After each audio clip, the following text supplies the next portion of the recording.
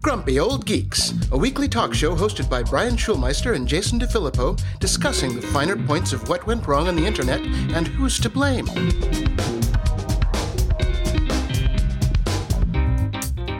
Welcome to Grumpy Old Geeks. I'm Jason DeFilippo. And I'm Canadian Brian Schulmeister. I'm very relaxed. I will mention that briefly, that unplugging has been absolutely glorious. I've avoided news altogether. The Cheeto in Chief I've avoided. I have been happier than I've been in months. I have followed absolutely nothing. It's been great. Yeah, good die in a fire. Yeah, I know. I've heard it's been quite wonderful down there recently. So yeah. I'll be back on Tuesday to help. So. Oh, thanks.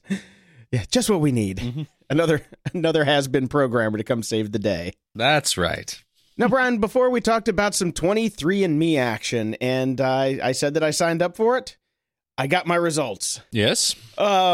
Yeah, they make no sense whatsoever. That seems to be the consensus. This is a bad thing to happen in the world of social media these days, because everybody's been posting their crap and going, what the hell? So my dad comes back at 44% Italian, right? Uh-huh. I come back at 6.8% Italian. Right. And we're pretty sure that he's the daddy. So how the hell do you get... How does that happen? Yeah, well, because it's a load of crap. I think that's just about it. Yeah, there's the science on this is not quite there. The categories are hilarious. I mean, I think both the French and the Germans would take umbrage with being lumped in together as French and German. Broadly Northwestern European, what the hell does that even mean? Yeah, it means I'm 33.7% British and Irish lumped together. I am 13.5% French and German lumped together. And then broadly Northwestern European, I'm 22.9%. Then we get down to Southern European, where I'm 6.8% Italian, 0.5% Iberian. Yes. And then the rest is like almost 20% broadly Southern European. It's like, you're from over there. That's about as close as they get. Basically, yes. They pretty much should have just circled Europe on a map. Mm-hmm. Here's a globe. This is where you're from. And looking at some of the other markers in there, it's just, I don't know, man. I think I may have wasted a bunch of money. I was about to say, do you feel like you've got your money's worth? Because hell no. Yeah, that basically tells you nothing. Oh, hell no. You know, I hear that they're trying to push into genetic markers for depression, which last I heard, the study of psychology hasn't even figured out entirely yet. But apparently 23andMe is going to tell you. The only good news that I think comes out of 23andMe is all the white supremacists who've been taking the tests and getting pissed off at their results, finding out they're not purebreds. Well, here's the deal. They may be, but you're never going to know because 23andMe doesn't fucking know either. This is true. Yeah. Well, I called it, right? I told you it was going to be a load of crap. Yeah. It's just, it's sad. It saddens me that this was so damn expensive and just a steaming pile of shit. Yeah. They should probably rename it to 23Me and everybody else, all from Europe. Yeah, seriously, because it also says that I am definitely genetically predisposed to late onset Alzheimer's disease, which I think is probably most people.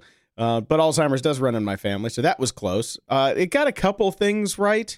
Asparagus pea, which it told me a bunch of shit that I already know. That's the funny part. Right. I have no back hair. I don't have a unibrow, and I can smell asparagus in my pee. Things I already knew. Thanks. What I wanted to know was where the fuck I was from, and it didn't even come close on that. No. Because I know the lineage of my family, and I am more than 6.8% Italian. What the hell? Yeah, so, shockingly, not quite there yet. Not ready for prime time. No. In the news... So this is actually kind of, I suppose, a bit of follow-up to our show 2 weeks ago, where, as what I predicted, we'd get a 1-star rating, and we did, but we'll talk about that one later. So the whole white supremacist thing, the Nazis, which we based our episode on and tried to say as strictly tech as possible, so we'll continue on with that. After Charlottesville, Nazis, white supremacists, and the alt-right have become a lot less welcome on the web, as we've discussed. They are getting shut down left, right, and center. So... they're making their own internet. Okay. I guess, because, it would be very ironic if they went on the dark web. It would. Well, they can't go on the dark web. They have to go on the white web. They have to go on the white web, even though from their 23andMe test, they're discovering that they kind of belong on the dark web. Yeah. Whoopsies. Yes, so they are making basically their own shutdown things that are kind of hidden from view, and they're finding, sympathetic hosts that will keep care of their stuff and stay out of the limelight, and they're branding themselves with the face of Pepe the Frog that has become the meme of the alt-right. There is a social network called Gab, basically, which is a social network for Nazis and white supremacists and people that hate everything. And the notification sound is the croak of a frog. It's so they're clever, aren't they? Oh, yeah, so clever. So clever like every fucking 15-year-old that ever got a computer for Christmas. Yes. Well, so basically they have decided, if we're not welcome amongst the internet in general, we will create our own. I suppose that's fine, I guess. It's unfortunate. They're not creating an internet of their own, though. They're just sitting on the same internet as everybody else. They're just not telling everybody where they're at. Yes. Well, I mean, it's in the same way that the people call, say the dark web is some sort of different internet. It's not. It's just not Googled. It's a different That's protocol. basically what it comes down to. You have to have special software to get on the dark web. It's not the same as the general. It's HTTP over a subset of protocols that hide you from other things. Yes, at least for the onion it's stuff. not Yeah. a different internet. It's not a different internet. Everybody's on the same goddamn internet. Yes. Anyways, my favorite quote from this entire article is, "It's a safe space for the kinds of people the rest of us want to feel safe from." Oh, good. Let them go play in their own corner. Fuck them. That's right. Yep. Let them have their own poopy sandbox. Yeah. Ribbit. Hashtag. The hashtag is 10 years old, believe it or not. Hashtag blessed. Oh, God. Good for Chris. Chris Messina invented the hashtag out of necessity. And almost nobody knows who the hell he is. I mean, he got some press for the 10-year anniversary. And he made no money on it. So he's an honorary grumpy old geek for making something fantastic and he'll never get paid for. That is pretty much how you become a grumpy old geek. Except he got some pretty good jobs. He's a smart cat. So, he was smart enough to get a job at Google, then leave a job at Google, then get a job at Uber, and really quickly leave the job at Uber because he's a smart one. I'm not sure what he's up to nowadays, but good for him. Happy 10th anniversary for the hashtag. Yes. Hey, hashtag. I ran across an article a couple of weeks ago while we were off, and it was good enough that I thought to keep in here because we spent a lot of time talking about the big companies, the Apples, the Alphabets, the Facebooks, the Microsofts that, the big five. The whole point of your life in tech these days is not to create a product that lasts. It's to create a product to sell to the big five. But this article talks about a way to basically thrive and not sell to them and go on and do your own thing. And the article discusses three companies in particular: Anchor, which I had not heard of before, Roku, and Airbnb, one of my favorites. Anchor actually is one of my favorites. I've got Anchor shit all over my house. They're awesome. Well, there you go. So the way that that they have said that these three companies have managed to survive and be a small company. Airbnb is not a small company. Anchor is not a small company. Roku's not a small company. That is definitely the big problem I have with the headline, and I blame the editors over at Slate or Recode on this one because these are not small companies. No, these are massive corporations. I know. So, anyways, they say small companies that thrive surrounded by tech giants. Yeah, I suppose the five are bigger than these people, but they are not small companies by any means. But it goes on to talk about those three in particular and three ways that you could survive. And Anchor, it says, compete where others don't want to. So you're getting into a market where most people are saying, we don't have a shot, so why not? Roku, be Switzerland in a world at war. So basically play nice with everybody while everybody else is battling out over formats and things like that. And for Airbnb, create brand new markets in the digital layer, which is such a bullshit fucking sentence. It makes me want to puke.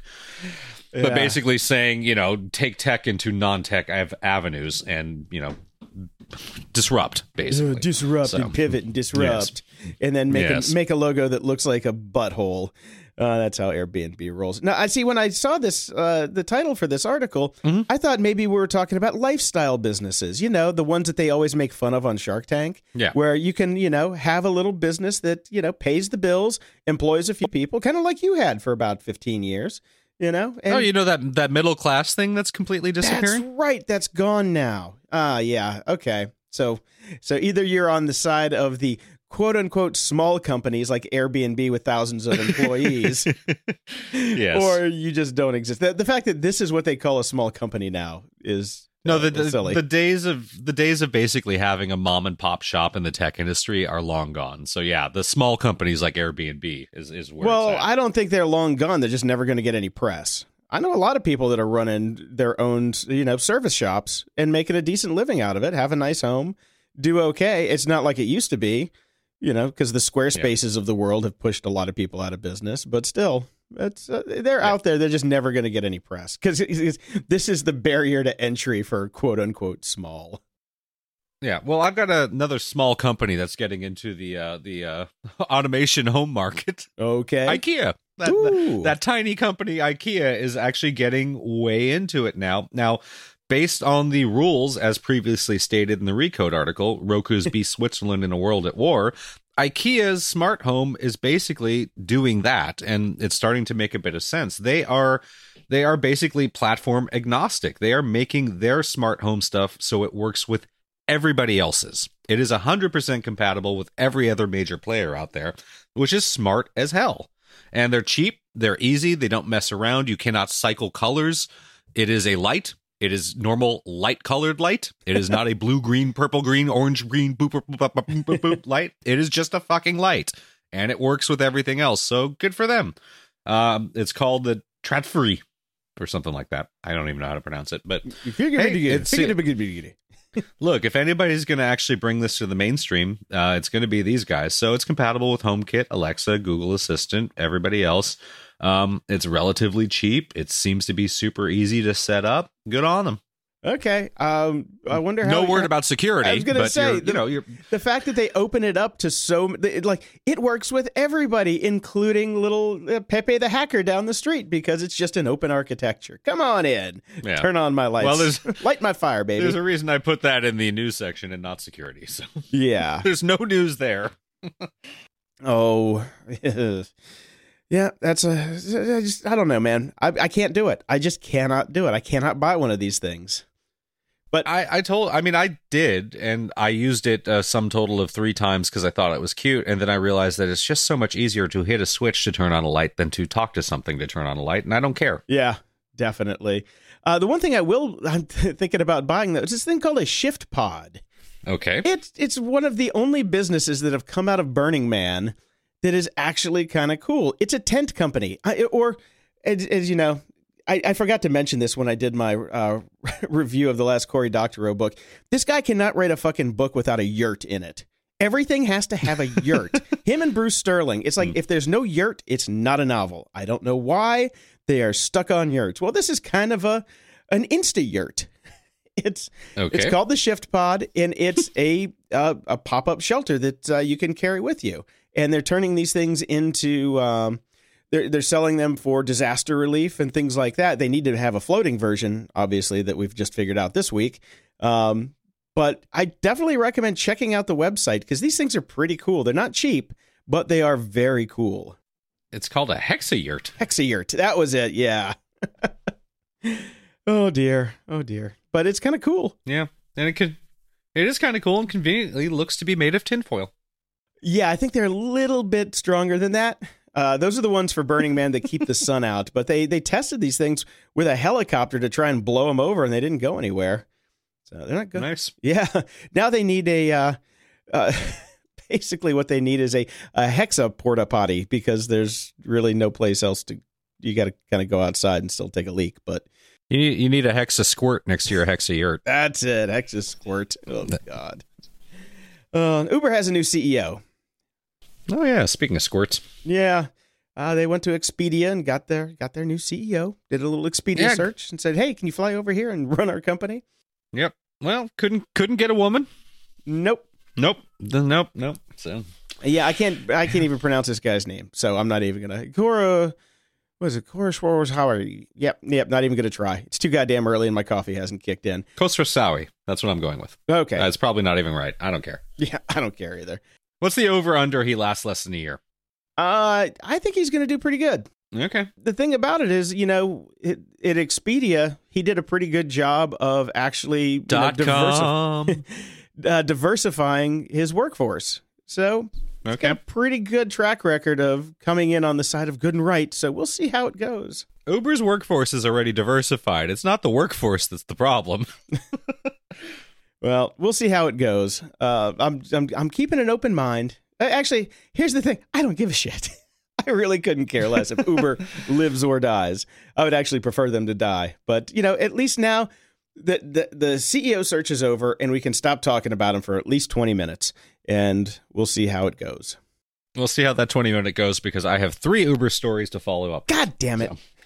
Yeah, it's not going to work. So, all right. So basically, we had the Benchmarks lawsuit against Kalanick. The judge has granted Kalanick, unfortunately, a win on Wednesday, and the lawsuit will now have to go to arbitration rather than play out in the courtroom. So bummer. That will lower our Uber news in coming episodes because we won't get any juicy gossip. On the plus side, Uber's market share has finally reportedly taken a big hit since the beginning of 2014. Uber has gone from owning 91% of the U.S. ride-sharing market down to 74% as of this month, according to data from Second Measure, a research firm that tracks billions of dollars in anonymized credit card purchases. Now, this is gamed slightly upwards because Uber cheats by using Uber Eats and billing that as a regular Uber, so you cannot separate Uber Eats purchases from Uber rides. So their market share seems to be artificially inflated a tad because of that. Lyft has been the main benefactor. So and the month that they had the biggest loss was back, I believe, in January when the Delete Uber campaign was in full swing. So apparently that actually did have some sort of an effect, which is good. Well, that's surprising. Yeah, I thought And finally, they came down to there was actually like everybody deleted it, and then next week they went back and said, yeah, I kind of need my Uber back. Apparently not. I mean, a lot of people did actually switch over to Lyft. So it's not like they gave up on ride sharing. It's just they tried Lyft for a while and never went back to Uber. So we'll see what happens. And finally, we always think about Uber and Lyft and things like that taking over taxis. But the other thing that's happening, especially in city centers, is people are starting to use these ride-sharing services rather than public transport, which is not exactly the best thing in the world because the whole points, the plus sides of public transport is obviously it helps the poor, and if ridership is down, then cities don't put money into it, don't keep it clean, don't keep them going, consider getting rid of them. So that is not good for the poor. The other thing is, of course, the environment. It is much better for 200 people to be on a train than 200 people to be spread out over 2,500 different cars. So not so good, unfortunately. So we're seeing people, according to this report, even in New York City, which has one of the best public transport situations in the country, people are taking Uber and Lyft if they can instead, and ridership is down, which means that funding will go down, and that's not what we want. No, we do not want a downward spiral of public transportation riders. Definitely not. I love public transportation. I'm a huge fan. Me too. Ironically, I live in the city in the world that has none, but whenever I am in cities that have good public transport, I take it. It is amazing. See, now, just to be clear, you live on the side of town that doesn't have it. The other side of town has a ton of public transportation. I used to take the bus to the train to the Valley to go from, the Valley to Hollywood every day. And I did it a lot, and it was great. So, yep, it's your side of town just sucks. But I guess you're getting a train soon, aren't you? I heard that it's all coming in. It's starting to happen, so it's good. Okay, well, public transportation isn't the only thing that's going to be taking a hit from technology soon because Domino's and Ford are teaming up for self-driving pizza delivery cars. Now, we always worry about taxi drivers and things like that, but turns out that little stoner down the street just might be out of a job soon. Man, if you think about this, Snow Crash would never get written. I know. Dude, trust me. I totally thought about that. I'm like, okay, Neil Stephenson looked at the future, but he looked at the wrong future. Yeah. See, I'm confused about what's happening here. I just start to think, which direction are they going? I thought we were getting little rolling pizza robots. Mm-hmm. And pizza drones. That were coming down the street, and pizza drones, and now it's pizza cars. It's... Now, it used to be porn that drove things. Now it's pepperoni. Oh, man. Well, there's a sausage in both of them, so there you go. The interesting thing and why I hate this headline is because the headline is bullshit. They are not testing self-driving pizza delivery cars. There's actually going to be a safety engineer in the car with other researchers as well. They're focusing on the last 50 feet of the customer experience, meaning how does the customer come up and interact with the car to get their pizza? Which is, that is definitely the last mile problem, or the last pepperoni problem, if you want to go with that, is how do they approach the car, take out one pizza that is their pizza, close it up, and so it can go on its merry way. Where's the technology for that? Where's, not take all the pizzas. Exactly. So you have to have, some kind of pizza delivery system in the car that only lets you get your pie. And, right. and also no tip. You don't have to tip. So that's kind of cool. But yeah, this is the future that we're building for ourselves. Everything starts with no tip, and then Uber adds a tipping thing to their app, and then you're supposed to tip again. So it's all a load of crap. It all comes back to just the tip, baby. It really does. Just the sausage. So Trump's tech policies. There are 4 things that are top of mind right now for Silicon Valley CEOs, and there are some big things that are supposedly going to be happening by Monday when this podcast hits, so we'll see where we're at. Yeah, we'll see what happens. So the 4 top concerns, according to Recode of tech CEOs, is expanding access for talented programmers to come to the U.S. This would be top of the list and the one that is least likely to happen, hence Toronto being a big place right now. Number 2, intellectual property protection. I think this one is a pretty safe bet under a Trump administration, if he can actually pass anything. Number 3, AI and automation. Nobody's paying attention to this, so the idea that this is top of mind is unbelievable to me, and I call bullshit, because absolutely nobody is looking into this at the moment, at least in terms of legislation. And number 4, net neutrality, also known as the one least likely to ever happen, because we all know we're going to get screwed on that. But the reason I really put this article in is the quote that I'm now about to read, which lets you know how MAGA we are right now. According to the World Bank, the U.S. now ranks 46th on the ease of starting a new business, right after Afghanistan. Oh man! See, that's why we're at war with Afghanistan, because we're going to take over Afghanistan for that. Yeah, it's easier to start a fucking business in Afghanistan than it is in the U.S. now. How awesome is that? Yeah. Have you tried to get a business bank account recently? It is hard. Yes, it's hard. It's ridiculous. Oh man! Hey, and here's the deal: if you want to go to Russia, you can go and you can jump on the cryptocurrency bandwagon, because apparently Burger King has launched Whopper Coin in Russia. Let me tell you, I definitely want to invest and feel confident of any currency that is based on a fast food giveaway. In Russia. Oh. Yeah, I got nothing on that one, man. Yep. Yeah. Whopper Coin. That's Whopper amazing. Coin. All right. So, I mean, the jokes just write themselves. I'm sorry. Well, it's funny because I get bashed a lot. Like I get a lot of messages and a lot of tweets because of my kind of stance on the cryptocurrency right now, which is I'm not getting involved. But then we get a story like this, and I just want to write back, and I want to tweet this back to all of you and go, really? Really? Oh, you want me to take cryptocurrency seriously when there's a Whopper fucking coin? Well, I mean, it's a little apples and oranges, or Whoppers and Big Macs, but yeah, a little different, but still, anybody can make. See, that's the thing; it's open source. You could make Brian Coin if you wanted to. I could. I think we need to make Grump Coin. No, when I said you can do it.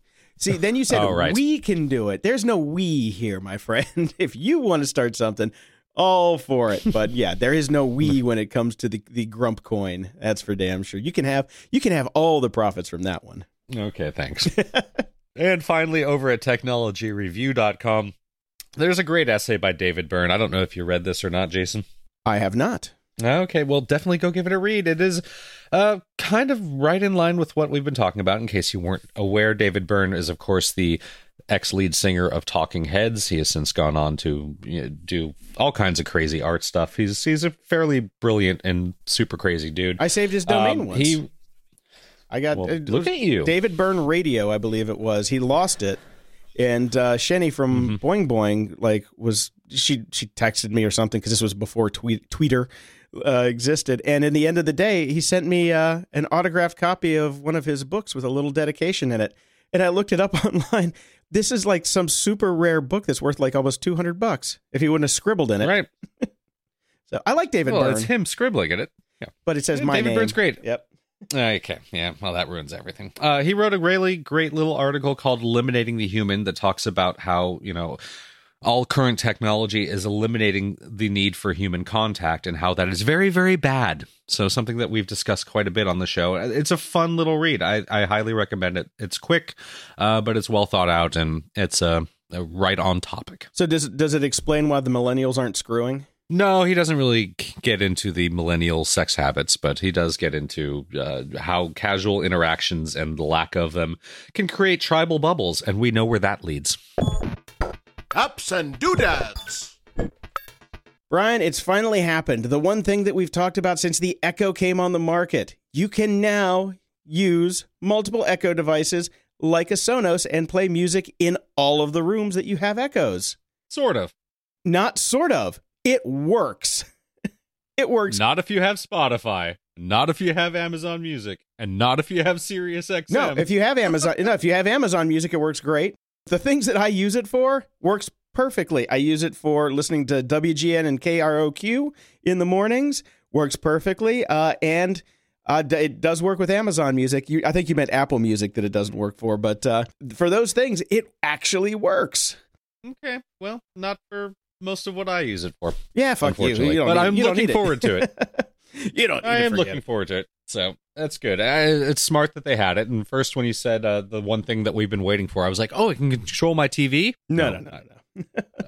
No, and I tested it because the one thing that I was really, I was sensitive about, I'm like, okay, is this thing gonna, be in sync? Which I'm sure the reason that it hasn't happened yet is because, they didn't have the technology or the patent licensing. Because, that is a patented deal to make them all in sync. And I went around and works perfectly. I've got 3 Echoes in my house. And basically, I walked around the whole house. I was playing the radio, so I could definitely hear when things were out of sync. And it was perfectly in sync all through the house. Great. That's fantastic. I can't wait to get home and try it. Yeah. The one thing I have found, though, is that because you have to create these zones. And they give you names that you can use. No. They're all predefined names. So I just have one that's called Everywhere. And right. it seems that sometimes it decides to just remove one of your Echoes from the list. I don't know if it's because it power cycled or something. Yeah. See, she's awake, bitch. The thing maybe it drops it if it senses it's going out of sync, because I would probably rather something drop out than go out of sync when playing music. Well, here's what I've noticed. If I say play this everywhere, it will play. I can say it in my Echo upstairs, and it'll start playing on the other 2, but it won't play on the one that I actually told it to play on. It's very strange. But when it all works, it works great. But when it doesn't work, it's a little head scratching. Right. But the one I could say, to the one upstairs, hey, play the radio downstairs. So when I come down, it's already playing. Like when I roll out of bed. Right. Or like set a timer downstairs. I actually haven't tried the timers. That'll be interesting. We'll see how this whole thing works out. But I got it to work right out of the gate first time. And I was stunned. I could not believe it. A free upgrade that actually did what it was supposed to do. That's very exciting. I mean, it definitely, I'm happy to hear that. I can stay in my Amazon infrastructure for audio and not have to do a Sonos to do full house streaming. That'll be good. Yeah, because I've got, these Echoes are cheap and I've got them run through really nice speaker systems now. So I would much rather do that than pay the money for another Play One system on Sonos. They do sound. Sonos does sound amazing. You gotta admit that. But if you have the infrastructure already, then it makes no sense to go out and buy something new. ComScore's mobile apps report is out for 2017, and it pretty much says everything that we've been saying. Nobody is downloading new apps. The app economy is dead, dead, dead. You know what'll change those stats, Jason? What will, Brian? When Trent finally does our new damn app. It's never going to happen. We're never getting another Grumpy Old Geeks app. No, it's over. Well. Yeah. Forget about it. Yeah, I mean, I don't know anybody that downloads a new app. I've talked to people. I always ask people, especially like when they whip out their phones, because God forbid we have lunch without everybody having their phones out. I always ask people, what's the last app you've downloaded? And they're always like, I don't know. That's a very odd question to ask your friends at lunch. We do run a technology podcast, Jason. Yeah, but when I'm at lunch, the last thing I want to do is think about this damn thing. Well, it shows. Oh, yeah. Go look at the notes this week, motherfucker. I told you, I've been relaxing in Canada. Yeah, I know.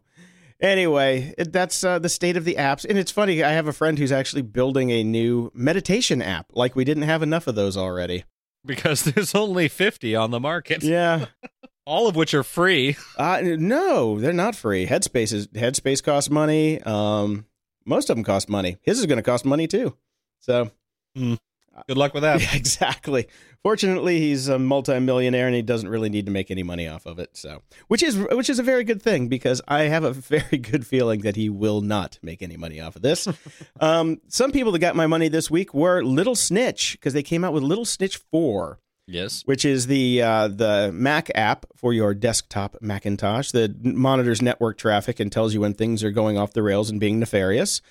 And this new version 4 is so damn cool. Have you installed it yet? I have not. I have it. I'm going to do that as soon as I get back home. Yeah. Okay. So the network monitor now has a map and it will show you physically when it can figure out where the IPs are, what it's connecting to and where. It's just it shows you exactly where your Chinese cameras are. Exactly. Yes. Well, it kind of just goes over there. But most of the stuff in the U.S. gets pulled out. Most of the stuff in Europe. I haven't spent too much time looking at it, but as soon as I installed it, I put it up for like 5 minutes and watched it. It was pretty cool. So, and you can there's all sorts of tracing stuff that they have in there now. So I can't wait to play with it some more. But it's worth the upgrade. I just love giving these guys money for their upgrades because this is a product that honestly I think everybody should have, and I can't believe Apple hasn't stolen it yet. But it's great. I don't think Apple necessarily wants you to know how often they connect back to Apple. You would be amazed at how often they connect back to Apple. It's a little shocking when you watch that on Little Snitch. Oh my God, yeah. It's constantly talking to Apple. But that's why that's why they made all those new data centers, because they gotta call somewhere. Gotta call somewhere. Carbon Copy Cloner 5 is out. Carbon Copy Cloner is one of my favorites for doing backups to like standalone hard drives. I use it pretty much all the time for all my machines. Just have like bootable, recoverable backups, and it does a lot of other stuff. Version 5's out. I haven't been able to get it yet because they got so overwhelmed when they made the announcement that the servers went down. And they couldn't verify your old serial numbers, so I haven't had any time to go back. But I'm looking forward to that one. It looks like they did a pretty decent redesign on it. So I like pretty software. Very cool. I picked up some hardware, sort of. I picked up a small desktop mic stand for my trip here to Canada because last time around I had some flimsy, crappy thing that came with one of the mics that we used for free. That really didn't do the job, so I went on Amazon and I found the Amoon MS-12 mini foldable desktop tabletop tripod microphone mic stand holder. The name is longer and larger than the actual product itself if you were to print it out. But it's only $8.50. It's Prime. It is a sturdy piece of equipment. Jason, I know you were asking me about it before I even got here to try it out. I'm actually using it now. I highly recommend this. I think for the price and it's sturdy. It's nice. It kicks ass. I like this thing. How tall is it? Right now it's sitting at about, I'd say about a foot tall. Oh, that's good. That's a good height. It's probably about as tall as it's going to get. So you might still want a book or two depending on the seating arrangement. But right now it's working out great for me with, no books needed on it. The adjustable height is pretty nice. So you can get in and around. It's going to adjust all over the place, but it is surprisingly sturdy. I mean, for $8, I thought this thing would be a piece of junk that I'd use once and then have to find something else. Nope, this is going to be in the travel bag from now on. And I take it it's nice and light? Yes, nice and totally light. So it's fantastic. I highly recommend it for a nice, cheap, and easy desktop stand. I will go purchase one today and give it a shot because I'm always looking for those kind of things because the mic stands that I have are heavy. Like this is super light. Yeah, super light. I need something that's definitely light so I can send to some clients of mine who like to handhold their microphones to get them close to their mouth, which makes me want to stab them all in the face. Exactly why I ordered this right before the trip, because otherwise the other one was so useless I would have been hand-holding it, and we all know how that goes. Yeah. It would have been a very short show. With the new Star Wars coming soon, I keep forgetting we get new Star Wars soon. Yes, we do. And unfortunately, this is what I hate about the world now. The toys have rolled out and it's spoilers galore. I have not clicked on this link. I do not want to look at this. I'm pulling out my headphones while you talk about this. I don't want any spoilers. Okay, well, there are no spoilers from me. I'm just saying that there's a new toy out, which is the dark side of BB-8. I didn't want to know that. Well, it says it right in the goddamn title of the thing. So, I know. I was angry when I looked at the show notes. oh, poor baby. It's going to be in the commercial next week, I'm sure. But the upside is the same company that makes the little BB-8 toy. They made an R2-D2 one, too. So I did see that as cute. The R2-D2 one I would get. I don't care about BB-8 or the new dark BB, but I wouldn't mind a little remote-controlled R2-D2. I'm sure Bam Bam will eat it in like one bite, but it'll still be fun to chase around for a little bit. Probably. Yeah, it'd be the fastest $100 I probably ever go through. Like, chomp, done. Okay, next. And finally, KFC has made a VR training module for their employees. And as the title of the article says, it's terrifying. It really is. This is the strangest thing I've ever seen. This is one of those where you have to come to the show notes, gog.show/225. Go to the link and watch the video. It is bizarre. I mean, this is like out of the 90s bizarre. I don't understand. It's confusing. Somebody got paid to make it, so good on them. I know that's the only thing. It's like, yeah, somebody got some special sauce on that, buddy. Oh, so strange, so strange.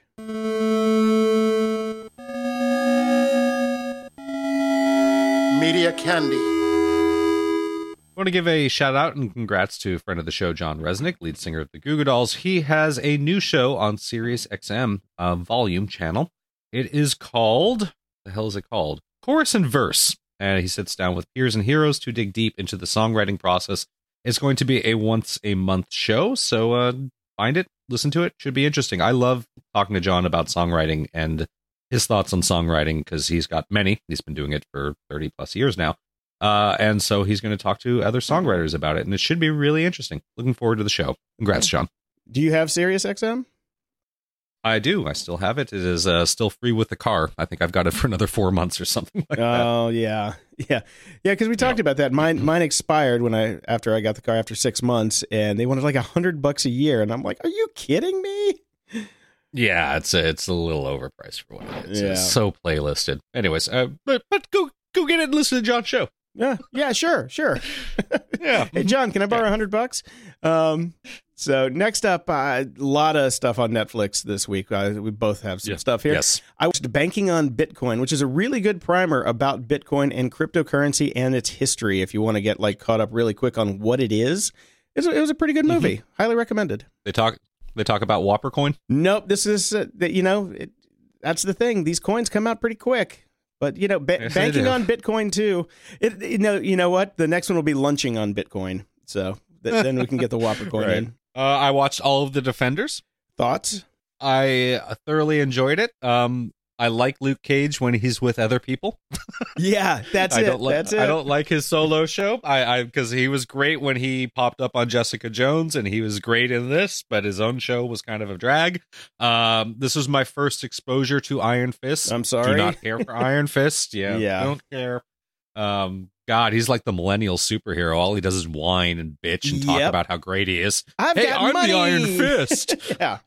Yeah, he's like, I am the defender of this, and I've got a lot of money, dude. Yeah, and then he complains and bitches about shit for a while. It's like, shut up. Yeah. Man, what a whiny ass. Seriously. Yeah, so did not care for Iron Fist, was a little bummed that it was so, the entire Defenders thing was kind of Iron Fist centric, or at least the main plot points were tied mostly to his character than anybody else's. Yeah. But seeing Jessica Jones and Daredevil back in action, and all the subsidiary characters are all absolutely fantastic.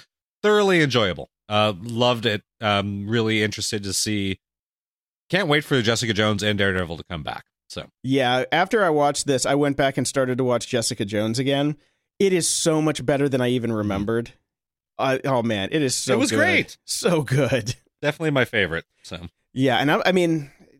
It's like almost a tie between her and Daredevil. I love both of those shows, but I just want more Jessica Jones. We've had enough Daredevil. Give us some more Jessica. What I don't want any more of is Death Note. Desu Noto. They just had the new movie came out. Oh my God. What a steaming pile of death poo. Ugh. Okay. I mean, if you want to go and watch the original comic or the anime, it's on Netflix. Watch that instead. It's like 30 some episodes. They're short. They're only 22 minutes. Amazing. This new one, completely whitewashed, changed all of the characters, and, basically tried to put, a lot of books into a very short time span, and it makes no sense. It's just incomprehensible crap. So skip it. Will do. And in a little more Netflix news, they've developed their own strains of marijuana. Because that's apparently what you do nowadays. I think this is very funny and somewhat genius marketing. I'm a little surprised because you generally don't see major corporations do this sort of thing because you're going to offend somebody or other. But very clever. Very, very funny. Yeah, I mean, hey, it's legal now. Why not, Not everywhere. Yeah, but the places that you can buy it, it's going to be legal. Yes. And yeah, and you could get it in West Hollywood. It actually was from August 25th to the 27th, so it's done now, but I'm sure it'll probably stick around. And I love that one of them's called Pusey Riot, which is pretty awesome from, Orange is the New Black. But it's funny. I big pat on the back to whoever came up with that. No, it's clever. Banana Stand Kush for Arrested Development. Very funny. It's all very clever. Mm-hmm. So. Guess what we're getting a new version of? What is finally being rebooted? Oh, what now? Sadly, it's Heathers. Fuck me gently Such a with good the movie. chainsaw. No. I don't think that line's going to make it to the show since it is going to be a TV series. It was in the trailer, though. Oh, was it? Well, good for them. It is in the trailer, yes. And the trailer is terrible. Oh, I'm not impressed. I will give it that. It seems like their heart is in the right place. Let's see. Grace Victoria Cox, who is from Under the Dome and Twin Peaks: The Return, will be playing Winona Ryder's character. They have updated the Queen Bee Heathers, including a gay guy and a black person. Instead of just the all-white, all-straight lineup that we had before. Shannon Doherty is signed on to play an unnamed adult character in this series. We'll see. I don't know. Heathers is just such a perfect piece of pop culture as is. I just can't imagine this being good, but who knows? The trailer is not good. The trailer is terrible. And the thing that they didn't do, which what they should have done, is make it their own. There's too many callbacks to the original. Literally, she says, "Fuck me gently with a chainsaw." It's a remake. It's not a reboot, which is annoying. It's like, if you're going to reboot it, make it your own. Pull a BSG. Yeah, I agree with that. I agree. Just completely disconnect from it because you're not really the Venn diagrams of people that are going to watch this do not overlap. Yeah. Just make it your own, or write a new fucking story. You lazy pricks. Nobody writes new stories anymore. Know. Come on. I love Heather here's so something much. that I do too. And one of my other favorite movies of all time, which is not getting a reboot, at least not yet. And please, if anybody is working on this, stop it. Do not do it. A Fish Called Wanda. Mentalfloss.com often does these great little bits where they delve into cult classic movies and give you fun, interesting facts about it. So I've got a link in the show notes. 11 fun facts about A Fish Called Wanda. A Fish Called Wanda is probably one of the funniest movies ever made. This was an enjoyable, fun little read. Yeah, that's the thing about A Fish Called Wanda is you cannot remake it. There's no way on earth to remake it. The characters were so perfect. Harvey Menfrenjensen. I saw this movie in the theater. Don't call me stupid. I saw this movie in the theater with my dad opening weekend, and we both literally, this is not figuratively, this is literally fell out of our seats on the floor laughing at multiple points in that movie, and especially Harvey Menfrenjensen. One of my favorite movies. Death car. Yeah, this Death car. I can quote this movie backwards and forwards. I know it chapter and verse, and I love it. So I can't wait to go check out these fun facts. Yeah, good stuff. KMFDM has a new album out called Hell Yeah. And yes, I saw that you were posting about this and listening to it, and I figured I will wait and see what Jason thinks. Here's the thing. It's like... That's never a good start. It's like KMFDM got old. It's slower. It doesn't have as much punch. There are definitely some songs in here where I was actually like tapping my toe and shaking my butt. So there are some good, upbeat, dancey songs. They have one song called Fake News, which is pretty funny. Okay. All in all, it's a decent album. I give it a B+. Yeah, that's not bad. That's better than I thought. I listened to it I listened to it like 4 or 5 times. It's not a bad movie. I saved it in my Spotify list, so it got the vaunted save, so it's in my library. So yeah, B+, I think. I liked it. All right, I'll give it a listen. Why not? I'll transition by saying that for a long time, or the rumor was always that KMFDM stood for Kill Motherfucking Depeche Mode. As far as we know, that's not actually true.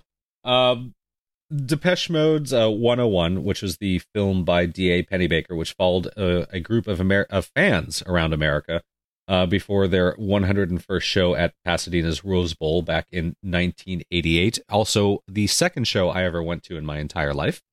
That movie is actually fantastic. If you've never seen it, we have a link in the show notes. You should check it out. It's a lot of fun. But to celebrate the 30-year anniversary of that show, they showed the movie in the Rose Bowl, which is kind of cool. Nice. I thought that was pretty awesome. So I would have happily gone to that had I known about it, but I found out about it a little bit later on. So it's a very cool little event that they did where they screened the movie in the Rose Bowl. And a couple thousand people went. Generally, they say in the article, it looks like a lot of people that actually went to the original show 30 years ago, which would make sense because why else would you go to this? So pretty cool. A lot of fun. So yeah, Depeche Mode 101, if you've never seen it, is a fascinating, pretty interesting documentary that has very little to do with the actual band itself. But a lot of great footage from that show. And what a hell of a show that was. Oh, very cool. I'm actually going to see Depeche Mode in a couple days here in Toronto. Yeah, so. You know what sucks is they played here 2 days ago and I didn't know about it until the day after. Because I totally would have gone to that show. That's one band I've never seen and wasn't really into when they were big. But now that I'm older and, wiser and going back and listening to the bands that all my friends liked, I figured there's a reason they liked them, so I should maybe go back and listen to them. And then I also heard Dave Gahan on the Nerdist podcast. Very cool, smart guy. So I was really impressed with him. Their live show is absolutely phenomenal, Jason. I figured it was going to be. Go see them if you get the chance. Yeah, I figured it was going to be on the level with The Cure because they've been going for so long and in the same vein. It's probably got to be a fantastic stage show. Yeah, absolutely stunning. So I'm really looking forward to it on Sunday. And now I'm twice as bummed I missed him. Thanks. No problem. I also got to watch The Tick, the new series that's out on Amazon Prime. Yeah. I fucking loved it. I thought it was amazing. The only problem with it is it's too short. There's only 6 episodes, and they go really fast. And it took me forever to figure out who was playing the Tick. And a friend of the show, Bob Fogarty, told me, if you're a Shaun of the Dead fan, the guy who plays Pete is the Tick. And I had no idea, but man, is it funny. I highly recommend. If you want something that's just stupid, silly, that you can laugh at and forget about every crappy thing that's going on in the world, go watch The Tick. And you'll laugh. You'll love it. Seriously. I will check it out. I've been meaning to. So. And one thing that is not going to make you laugh, Black Mirror is coming back, and they have a short video out with the titles for the new season. And it's interesting. I got to go back and figure out which one it is, but Penn Jillette basically wrote one of the stories for this upcoming season, which seems a little weird, but it does. Yeah, it's very odd.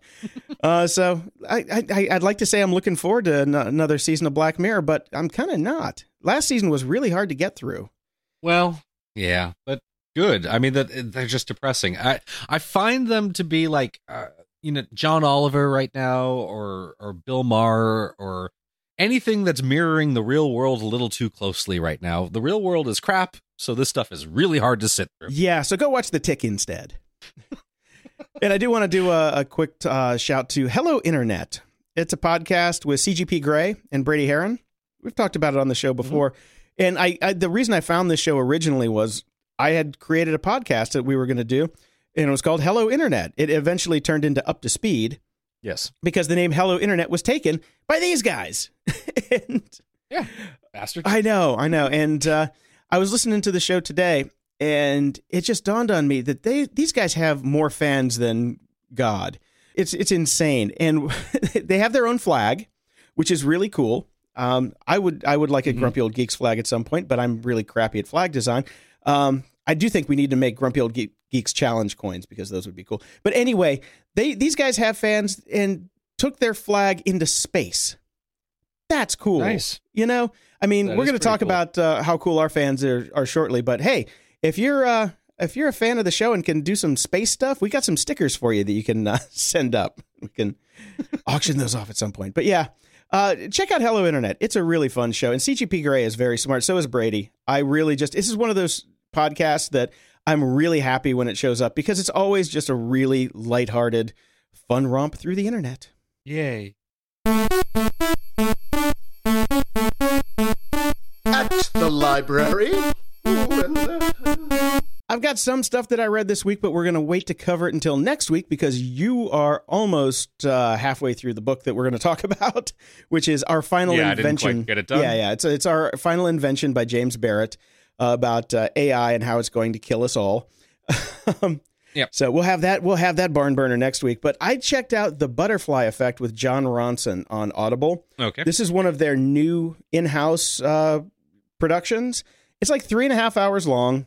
Mm-hmm. And it's the story behind what free porn on the internet did to the porn industry. Okay. And I'm going to tell you the TLDR here. Okay. Fucking Canadians broke fucking for money in front of a fucking camera. That's the TLDR of it.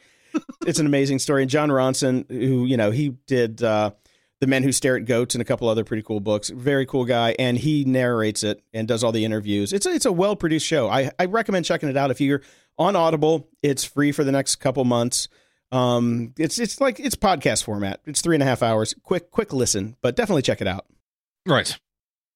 Okay, will do. And we have strung out the Bobiverse book 3 over, I think, 3 different episodes now. Can we put a bow on Bob? Yeah. But we're going to put a bow on Bob right now because I finally finished it on my flight out here. I hadn't quite gotten there yet. You had mentioned that if you get through it, you would discover that this is a good stopping point. He can continue on to write Bobiverse books all he wants, or we could just have a bow on Bob, as it were, and I agree with you 100%. That was a fine wrap-up to the series. If he writes more, that's great, and if people seem to like them, maybe I'll read them, but I don't feel the need to read anymore. I am very satisfied with my Bobiverse. Yep. Yeah, I was really happy with the ending on that, too. So definitely worth going Bob 1 through 3, for sure. And Terry Pratchett made the news this week as well. The great fantasy author that we all love so very much, who passed away in 2015. We had talked about this. We had discussed what may or may not happen with his universe after he had passed. We had hoped that nobody would continue writing any Discworld novels that would be at. He was also concerned about this. He was more concerned about what would happen to his unfinished writings.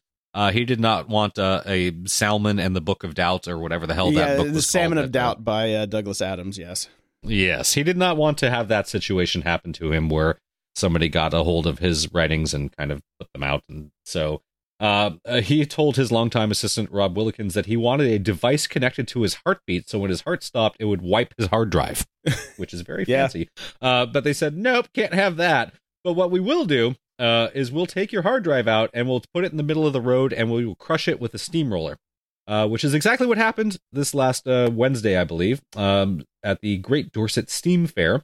A steamroller smushed his hard drive, and the destroyed hard drive will be on display at the Salisbury Museum starting in September as part of an exhibition dedicated to Pratchett. So any lingering writings that he had, now officially gone, except, of course, we know that they aren't because the NSA could totally reconstruct that. Yeah, it didn't look very smushed in the picture. It did not, actually. It kind of looked like somebody lightly tread across it. It's lightly trodden. But I'm glad that at least there's no plans to put it out, because the Salmon of Doubt still haunts me to this day. It actually kind of ruined the Hitchhiker's Guide. Like, if you have been through the Hitchhiker's Guide series and are still looking at the Salmon of Doubt and thinking of reading it, don't. No, and especially if you're a Dirk Gently fan as well, because the half-done Dirk Gently novel is what keeps me up at night. I want to know where the other half of the cat is. I'm sorry, it still bugs me. Yes. Because the thing about Dirk Gently novels is you have to wait till the very end till it's all wrapped up. And now I will never know. Yes. Damn salmons.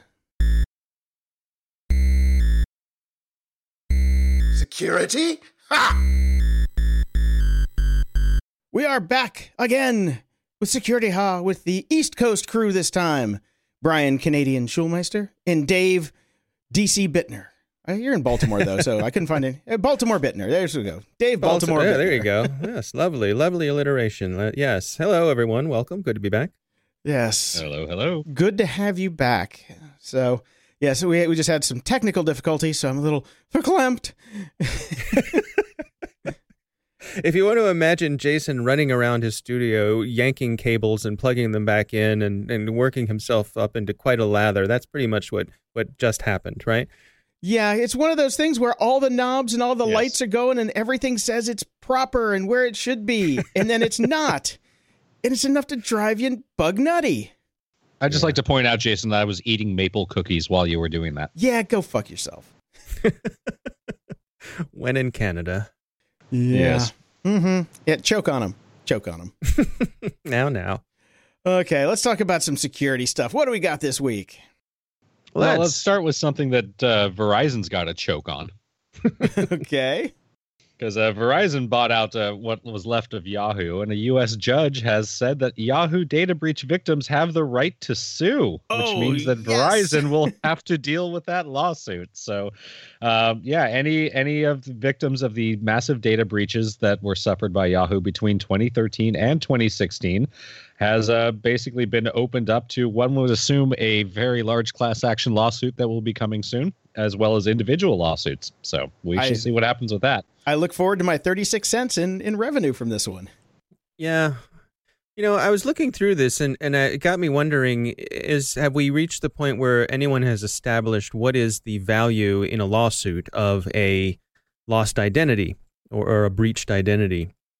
I didn't find anything, but it led me down the rabbit hole of, because there are things, for example, insurance companies have established what is the value of a life. And you can go look that up on Wikipedia. It's about $50,000 a year, or depending on which agency you ask, it's around $9 million is the value.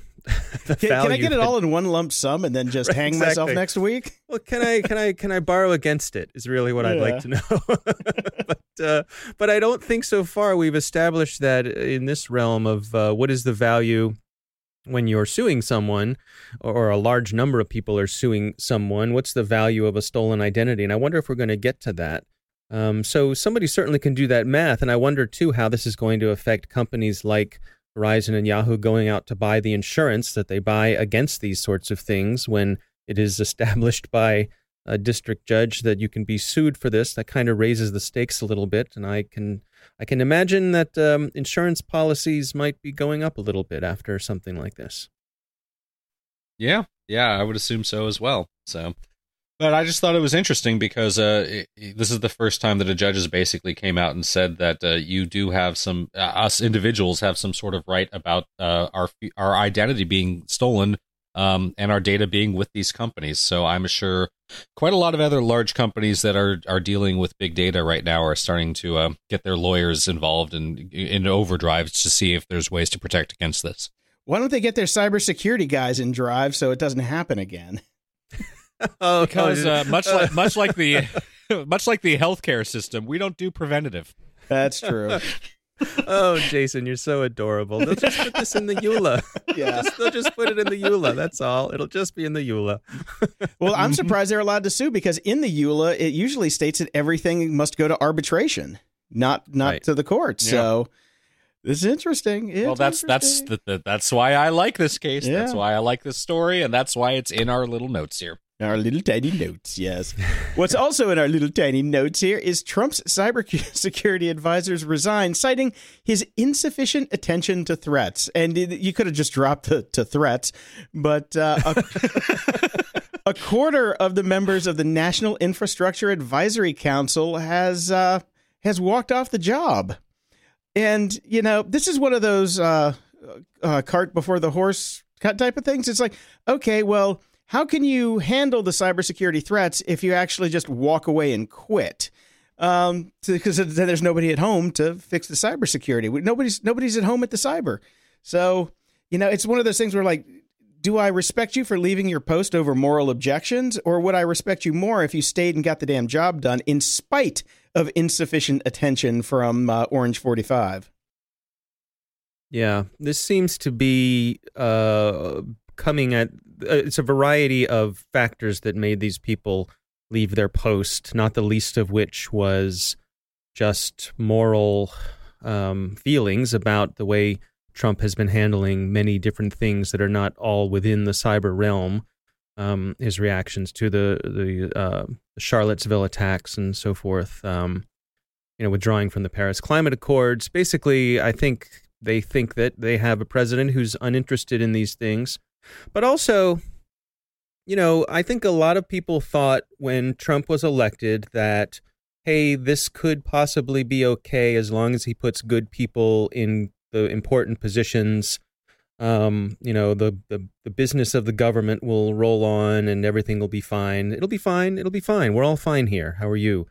And what we've seen, of course, is that so many posts have gone unfilled. I mean, just look at the State Department. The State Department has been hollowed out. And are we at the point where nobody wants to work, wants to come work for this administration? Everybody took their toys and went home.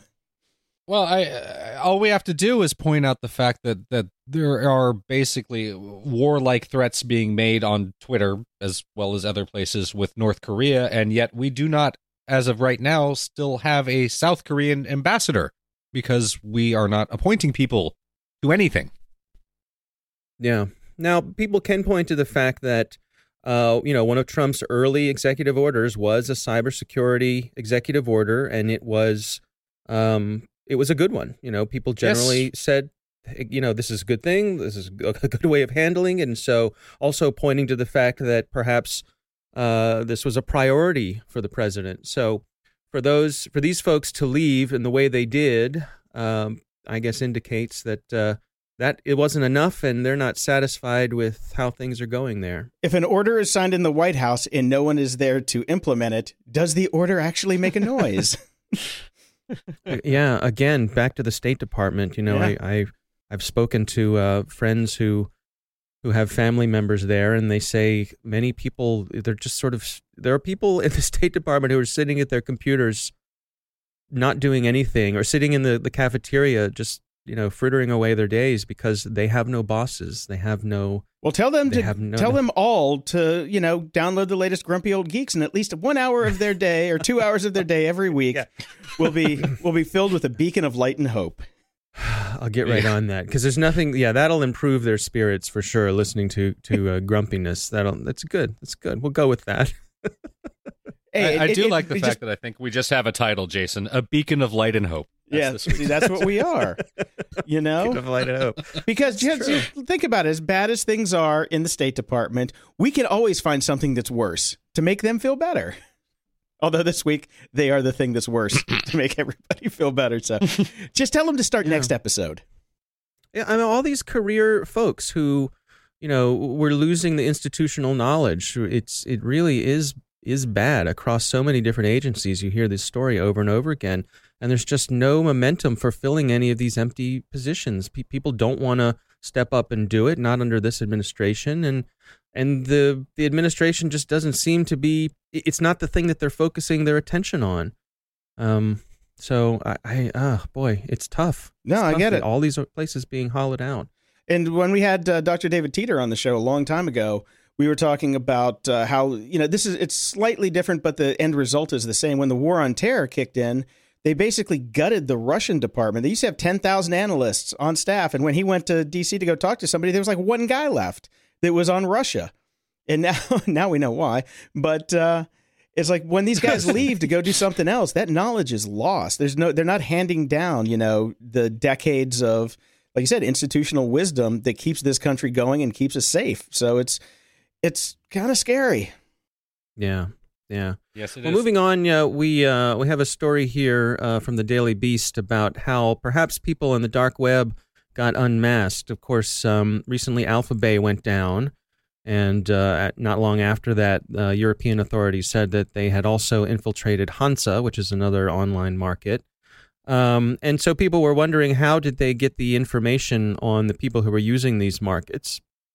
Well, it turns out that at some point in the time when the authorities were suspected of having control of these markets without anyone knowing that they had control of the markets, they had switched a fairly innocuous file where people would keep track of the various trades they were doing. They'd switched it from being a plain old text file to being an Excel file. Gentlemen, what can you do with an Excel file? Damn near Just about anything. Yeah, so this Excel file that became popular on these sites was phoning home. It was phoning home outside of Tor, so it was exposing the user's actual IP address. And of course, with the real IP address, the cops can go track you down and have a much better chance of finding out who you are. Derp. So yeah. That's why they should always use private internet access. Go to grumpyoldgeeks.com/VPN. This is the self-promotional episode of Security High. Hey man, baby's got to eat. Baby's got to eat. So I put in our show notes. We will take affiliate fees from criminals. We're totally fine with that. Exactly. We're like Switzerland. Just give us your money. Just give us the money. Yeah. But I was wondering if something like Little Snitch would protect you from something like this. Yep. This particular case, they were targeting Windows machines because that's what you do. But seems to me like if you were running something like Little Snitch, that would have tagged this. Yeah, unless you set it to allow all traffic from an application, which is a dumb idea. Unless it's a web browser, then you kind of gotta, or you can be clicking the allow button a lot.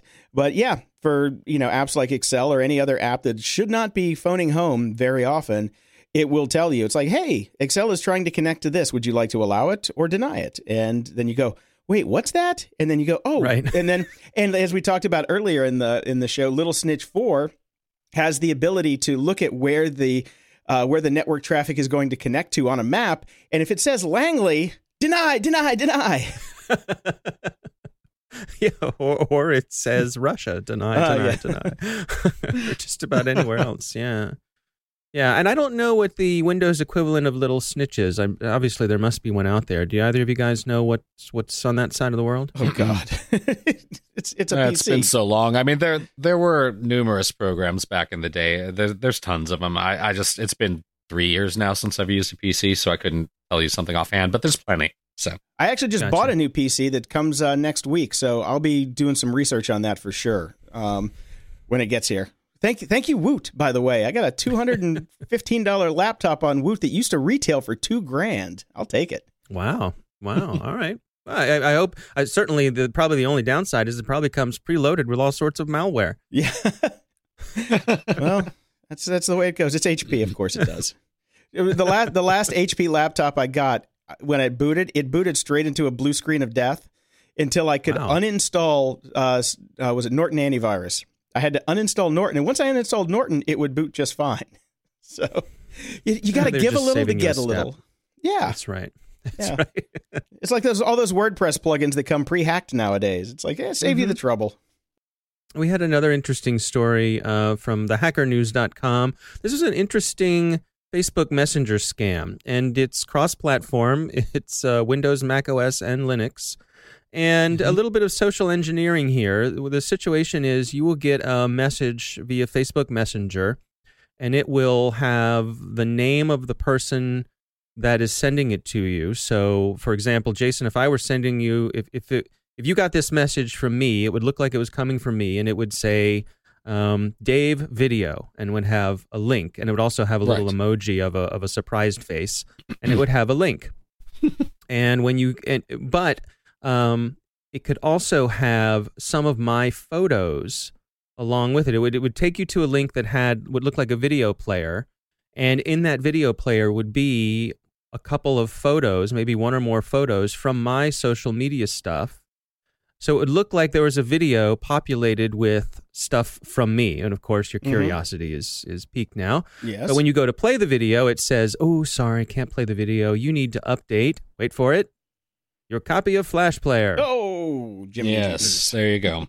And so then they got you. So loads up adware, it seems, with which they will inject your system with adware. So just one to keep an eye out for. If you get a request to look at video from your friends, it may not be your friends. Do not click through, and certainly never, ever, ever install something that says that it's Flash Player unless you know 100% that you were on the Adobe site. And even then, don't do it. And even then, yeah, don't do it. Just don't do it. Yeah, it's been end of life. So my philosophy is if you're requiring me to have Flash to view this content, I really don't need to see that content, and you need to get with the real world, get with the modern world. Because Flash has been end of life, and it is just a dumpster fire of security. So I got a little follow up on my camera situation, since my Chinese cameras have also been end of lifed. I've got the Synology, and I've been trying to find something that will work with the security center in my Synology, because I'm tired of paying X amount of dollars per year per camera, right? So, Dave, a couple shows ago, you talked to me about the Logi Circle, or is it Logi or Logi? Right. I would say Logi because it's Logitech, but okay, whatever. So I got the Logi Circle 1. Tried it out. Fantastic little camera.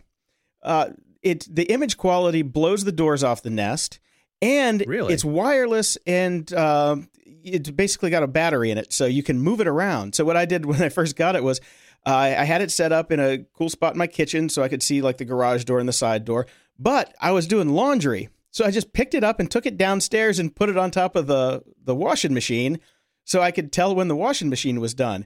There's your smart home right there, bitches. Woohoo! And then when it was done, I went and got my laundry. It was great. Next thing you need to know, you need a robot vacuum cleaner that can then carry the camera around to pre-programmed places in the house so that you don't have to go through the burden of having to carry the camera to the laundry room. Unfortunately, there are stairs involved, so there are no robot vacuum cleaners that can go up and down the stairs. So okay. But the problem with the Logi is you still have to get a subscription. The nice thing about it, though, unlike the Nest, when you get a Nest Cam, it's either live video only, and you can log into your app and look at your camera, but there's no recording unless you pay for it. $50 or like $50 per camera per year.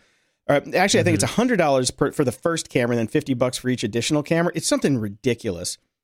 But the Logi Circle gives you at least 24 hours of recording time on their cloud for free per camera. You don't have to, so you can at least get 24 hours if something happens and you're not home and not watching it live. You can at least go grab that video off of the Logitech site, which is awesome. That's great that they do that.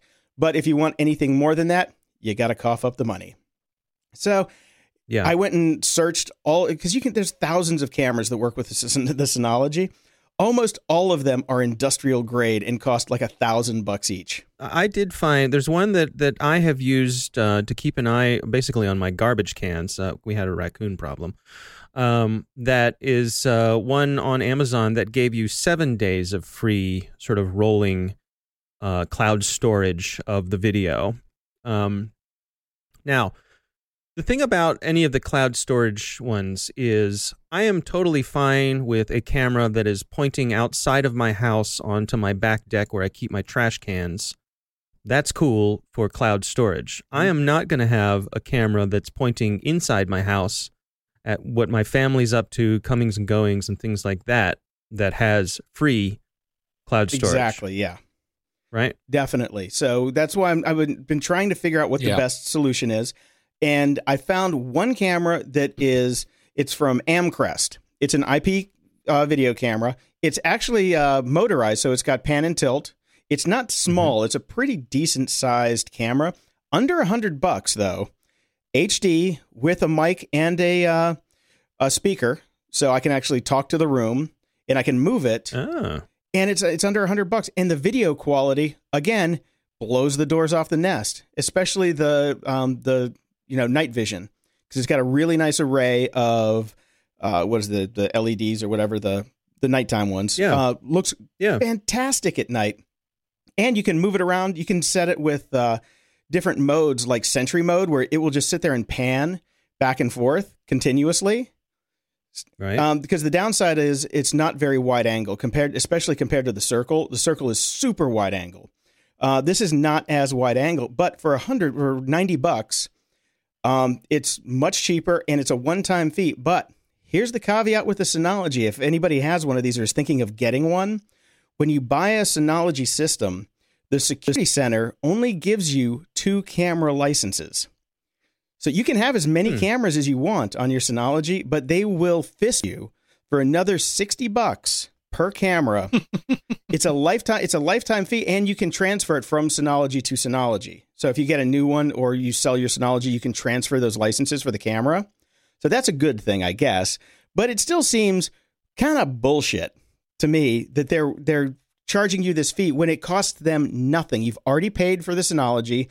The software works, obviously. This is just like one of those add-ons that is just greedy in my book. But it's still cheaper than, paying year after year for another system. And so I've got 3 cameras now that are the Amcrest. As it goes, I'll buy more because, it's a lot of money to put out for your security cameras. And unless somebody wants to buy a Logi Circle or a Nest Cam, I've got 2. Sell those right away. But I highly recommend this Amcrest camera. Like I said, it's not small, but I've got 3 of them, one looking out the front door, one looking out the side, and one in the garage. And they're really nice. And they come with all the mounting hardware, so you can hang them upside down or put them wherever they need to be. I'm loving these things, especially for the price.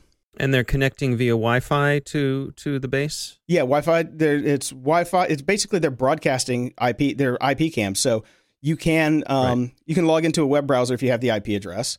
I can't do it from the outside because they're, the way my system's set up, you cannot get to the IP address from the outside world, but I can get to my Synology from the outside world. Oh, the other thing that sold me on the Amcrest was as soon as I got them set up, the first thing they make you do is change the admin password. You cannot have the stock password that it comes with. They force you to change the password.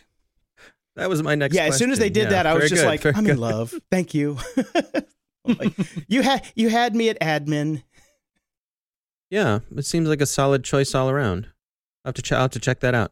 I'm definitely happy with them. The link will be in the show notes to check them out. And they're 1080p, so really high res. I rolled mine back because I don't need 1080p for what I'm doing for them. But it's you can totally change the resolution. And they come with all sorts of monitoring stuff. But it's got a nice app, so you can add all of the cameras to one app. So when you log into it, if you aren't behind 17 different routers like I am, and they're just onto your home cable system, you can log in from the outside, get to them, and add as many as you want in the app. And the app is good. Highly recommended. I am impressed. All right. Good to know. It's good follow-up. Oh, thank you very much, sir. Thank you. I will check it out. All right. Enough about security cameras. So I think that's it for this week, guys. Until next time, stay safe out there.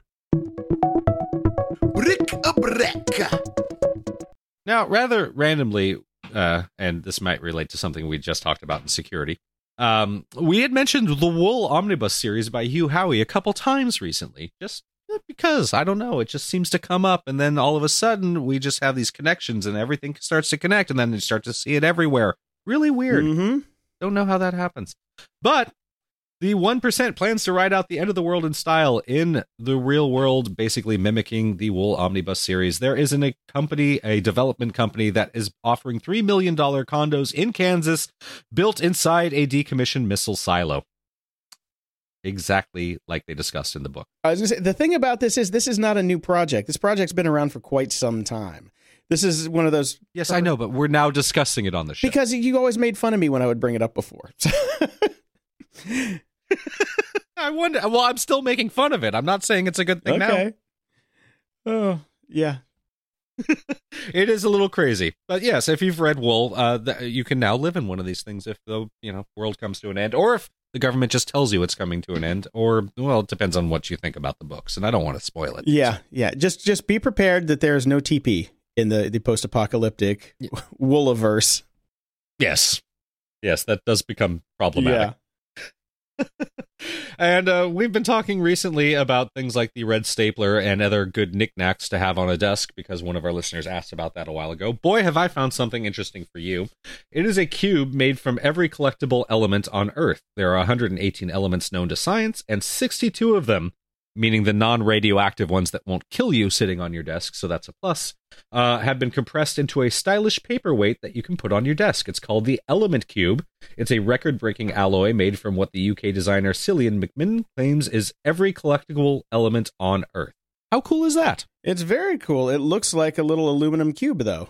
So why not just get an aluminum cube? It looks like you're gleaming the cube, but this one has all the elements that won't kill you in them. Or it could just be an aluminum It's cube neat. and they're lying. It could be. I think somebody would be able to test that, but who knows? Hunting unicorns, hunting unicorns. We are catching up on our first show of the month, as we do on our Hunting Unicorn segment. This is a segment where Jason and I and friend of the show, Mike, have all picked 10 stocks. 10? No, 5 stocks. It was 5 stocks up to $10,000 spread evenly across the spread. There you go. And we wanted to see how we would do. So Jason and I picked solely tech stocks, and Mike, as a control, picked non-tech stocks. I am kicking ass and taking names. I am at almost 40% here.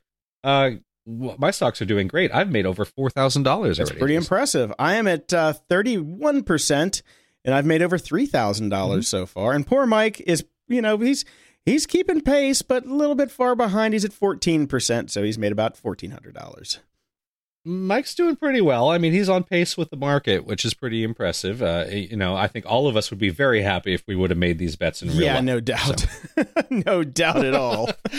This seems to be a statistical anomaly. I would like to try this again next year and see if we get anywhere near these numbers. Yeah, so what stocks do you have again? Because I want to bring people up to speed on this. Because I've got Tesla, NVIDIA, Netflix, Intel, and Cisco. I have Apple, Electronic Arts, Microsoft, PayPal, and Sony. And Apple is doing very well for me, but my real crazy performer is Electronic Arts, doing very, very well. What's the percentage on that one?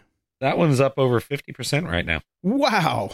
Yeah. I'm up 27% on Tesla. NVIDIA's up 25%, which is good because when we started playing this, I actually went out and bought some NVIDIA stock. So only a whopping 3 shares. But yeah, Netflix is up almost 19%. Intel is 15%, and Cisco's dragging ass at 13%. But still, those are some good numbers.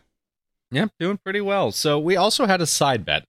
Because I like to crap on Twitter all the time, and Jason bought some Twitter, and we had the bet that if he even made so much as a penny by the end of 1 year period, I would buy him a 6-pack of beer. Now, much to Jason's dismay, I also then went and bought some Twitter stock as well, so basically backing myself up. If I lose, I'll have made enough money to pay for the beer for Jason. Yeah, cheater. But it's looking like I'm still going to get that beer because I'm still up. They're at 1676 as of this recording. I just checked it, which sucks. They were up at 1690 something this morning, but I'll take 1676 because I bought, I believe, at 1623. So I'm still up about 50 cents a share. Well, Twitter's still got 3 more months to screw the pooch, and I give them a lot of credit for their ability to do that. So we'll see. Yeah, 4 months actually, but we'll get there. We'll get there. I'm hopeful. Sort of, not really.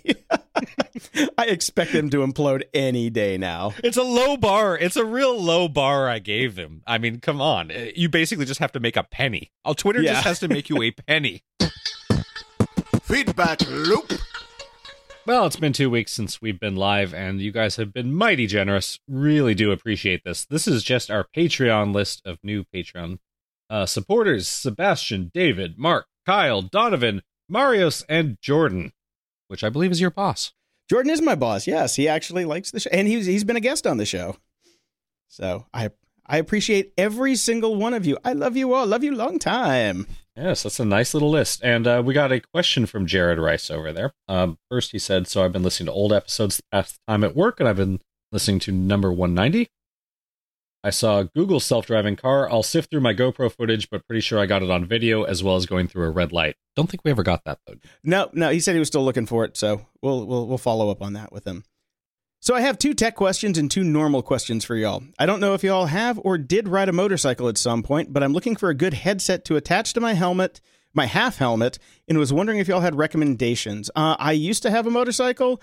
I never had any headsets or any of that kind of gizmo geary stuff, so I don't know. I'll ask around to some of my motorcycle buddies who know, though. And my other tech question was, what waterproof phone case would you recommend? I know LifeProof is always a go-to. Just curious if y'all had any other suggestions. No. The Life Proof one I had for a while, it sucked. Actually, it's funny. Chris Messina, who we talked about earlier on the show, had a Life Proof one. And there were some very funny pictures of him taking it snorkeling for the first time. And within 3 minutes, the case flooded and ruined his phone.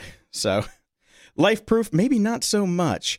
Yeah, I don't really have any. If anybody's listening that has a good waterproof phone case, hit us up. Let us know. And my regular question is, if I was to do my own podcast, what should I talk about? And where could I possibly go to learn how to do podcasting? You're welcome, Jason. Thanks as always for the grumpiness and the good laughs with each episode. Well, since Jared is, so nice to throw out a tip to the Pro Podcasting School, it is launching. This comes out on Monday. It will be launching on Friday. So if you hear this and you want to get notified and some discount coupons, go to propodcasting.school and sign up for the newsletter. And as soon as it comes out, I'll send you an email with some discount coupons and launch day goodness. But Friday is the day. It is finally here.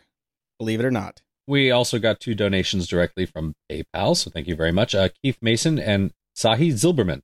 I think I got that right. Yeah, thanks, guys. Yeah, and we have 2 5-star ratings over at Facebook. Keith Mason, same from PayPal, gave us a 5-star rating, and we got a 5-star rating and comment on Facebook from Cody.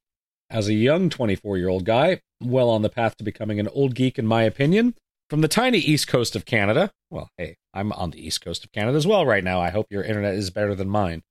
I have to say you're fantastic to listen to. My only complaint is I'm sad there's not more to hear from you. Keep up the great work. Laughing and learning from you is one of the best parts of the week for me. Cheers, fellas. Well, thank you, Cody. Thank you very much. Thank you very much. And the fact that you can't actually get our show in Canada is turning out to be a pretty surprising miracle, because Brian and I can't keep a Skype conversation going for more than 3 minutes without getting dropped. So, okay, we got some stuff from the website, from GOG.show, from Andy. I know you guys hated on Jay-Z and Tidal before, during, and after launch. How do you feel about Jay-Z and Tidal now? Is it still a joke? Love the show, by the way. Would you care to take this one, Brian?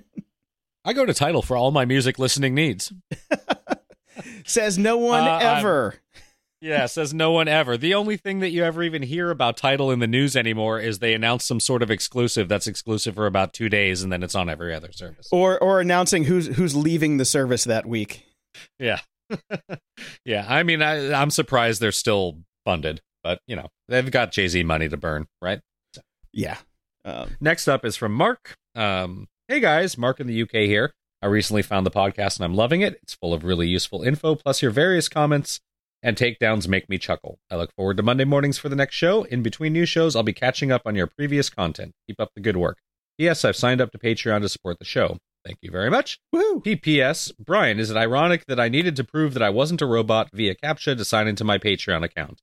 Are they using AI for that or just machine learning? Yeah, I think it's just machine learning at Patreon. They're not advanced enough for AI.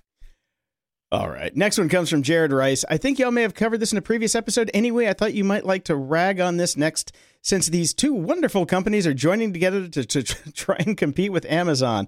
Not only will you possibly get the wrong items from Walmart, it'll also be delivered in a dirty car by someone who doesn't know how to navigate traffic. So it'll probably get there in who knows how many hours. And this is referring to the joining of Walmart and Lyft to bring you. So, right. These are like, I think about the Walmart and Lyft coupling, and it's like the 2 people who couldn't get a date for prom just saying, screw it, I guess I'll go with you.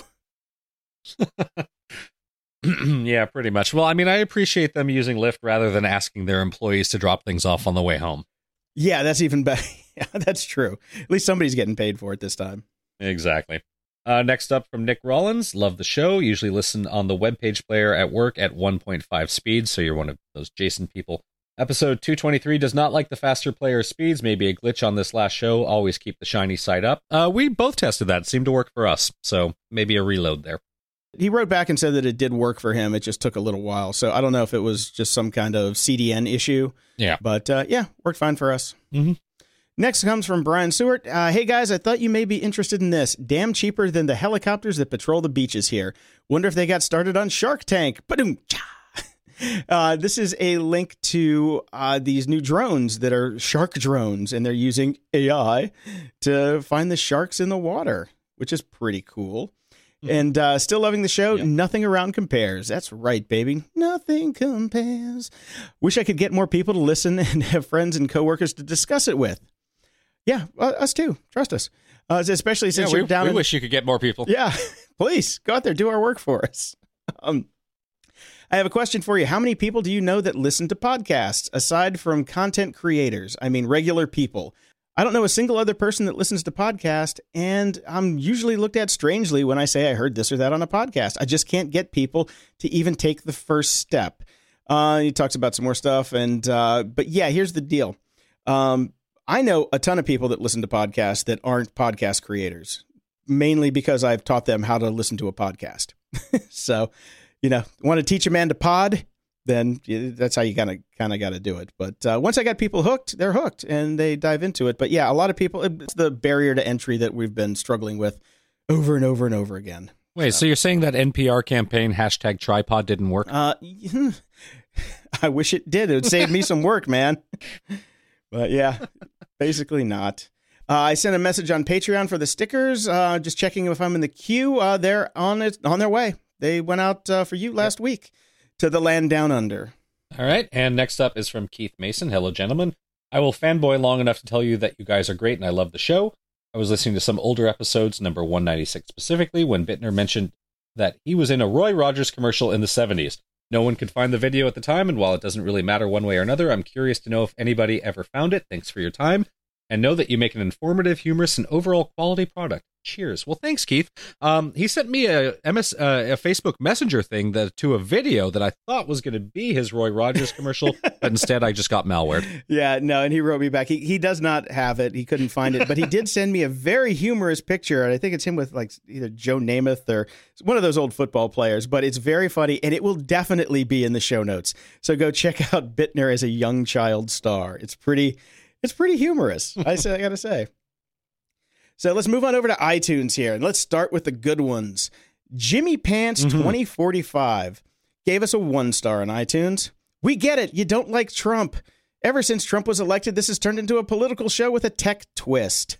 I called that. I knew we'd get a 1-star. So I went and I always like to go see when we get a 1-star what their rating history is, because if somebody has rated a show, you can see what else they've rated. Well, Jimmy Pants only has one other rating. Right. And that's for This Week in Tech, Twit, with basically the same thing. So way too political.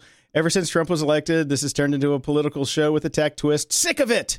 He actually added sick of it to the Twit review, but he left that off ours. Okay. So they must be much worse than us. Yeah. Actually, no. I listen to Twit every week, and they're not even close. All right. Well, who's the snowflake now, bitch? Bitch. All right. So we got a 5-star rating from Pocono Charlie. I love that name. I thought I was a GOG. I thought I was a grumpy old geek. Then I heard this podcast. I am grumpy, old, over 50, and a geek. But these guys are the masters. Oh, to the masters. Yeah. This next one comes from Carrie Osmo. Fills a gap. Being a grumpier, older, geekish ex-tech and admin, this is one podcast that allows me to smile at times. Careful to listen to it in private, as smiling would ruin my image. From Oz. So yes, Carrie Osmo is coming to us from Australia. Woohoo! Thank you very much. Yeah, and we have another 5-star from the United Kingdom, from CIHB. Most excellent podcast. Recently found this podcast, and I'm really enjoying Jason and Brian's approach. The news and reviews are useful, and their comments make me chuckle. Timely piece on security cams, as I'm in the market for one. Thanks, guys. Well, I hope you just listened to that previous segment, because Jason nailed one. All right, next one comes from TFA Duke. Crazy! You guys are crazy, and I love listening to you. Keep up the great work. I have learned a lot. Thanks, Thomas. Well, thank you, Thomas. Much appreciated. And finally, one last 5-star, another one from the United Kingdom, from STR at T1C. Stratic. Just started listening. Really great show that is not censored on opinions, which is refreshing to hear. Thanks, guys. Keep up the show. Enjoying it a lot. Well, thank you very much. Thank you very much. And if you want your question or comment read on the show, head over to gog.show/support and send us your feedback or questions that we can read on the air. And if you're so inclined, please head over to gog.show/iTunes and toss us a 5-star and a snarky review. Closing shout outs! Just big shout out to everybody in Canada. Been a fun trip. Not really looking forward to going back home, except for the nice internet connection. This is kind of ridiculous. Yeah, my shout out goes to not Canadian internet. Thanks for screwing up our morning, you Canadian bastards, maple sucking sons of whores. Yeah. It's you. And we lost the connection again. Oh, no, I was just waiting for you. Okay. Until next week, from an ongoing connection, I'm Brian Schulmeister.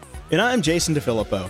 Thanks for listening to Grumpy Old Geeks. GOG.show is our home base where you can listen to old shows, leave feedback, ask us questions, get links to our awesome sponsors and stuff we like. If you'd like to become an official friend of the podcast, go to GOG.show/support where you'll find all the ways you can support the show and keep us on the air. To learn more about all of the people who make this show possible, head over to GOG.show/about where you can find our Twitter links and Instagrammies and all that other good stuff. Show notes for all the links discussed on this episode can be found at GOG.show/225. Thank fucking Jesus. Whose car is it? Mine. It's a beauty, isn't it? Where'd I leave my drink, Archie? Ah. Who is this? Don't you know? How do you do, Mrs. Leach? I'm Harvey Manfred Johnson. I'm with the CIA. CIA? That's correct, ma'am. Look, you obviously don't know anything about intelligence work, lady. It's an XK Red 27 technique. My father was in the Secret Service, Mr. Manfred Jinsinjon, and I know perfectly well that you don't keep the general public informed when you are debriefing KGB defectors in a safe house. Oh, you don't, huh? Not unless you're congenitally insane or irretrievably stupid, no. Don't call me stupid. Why on earth not?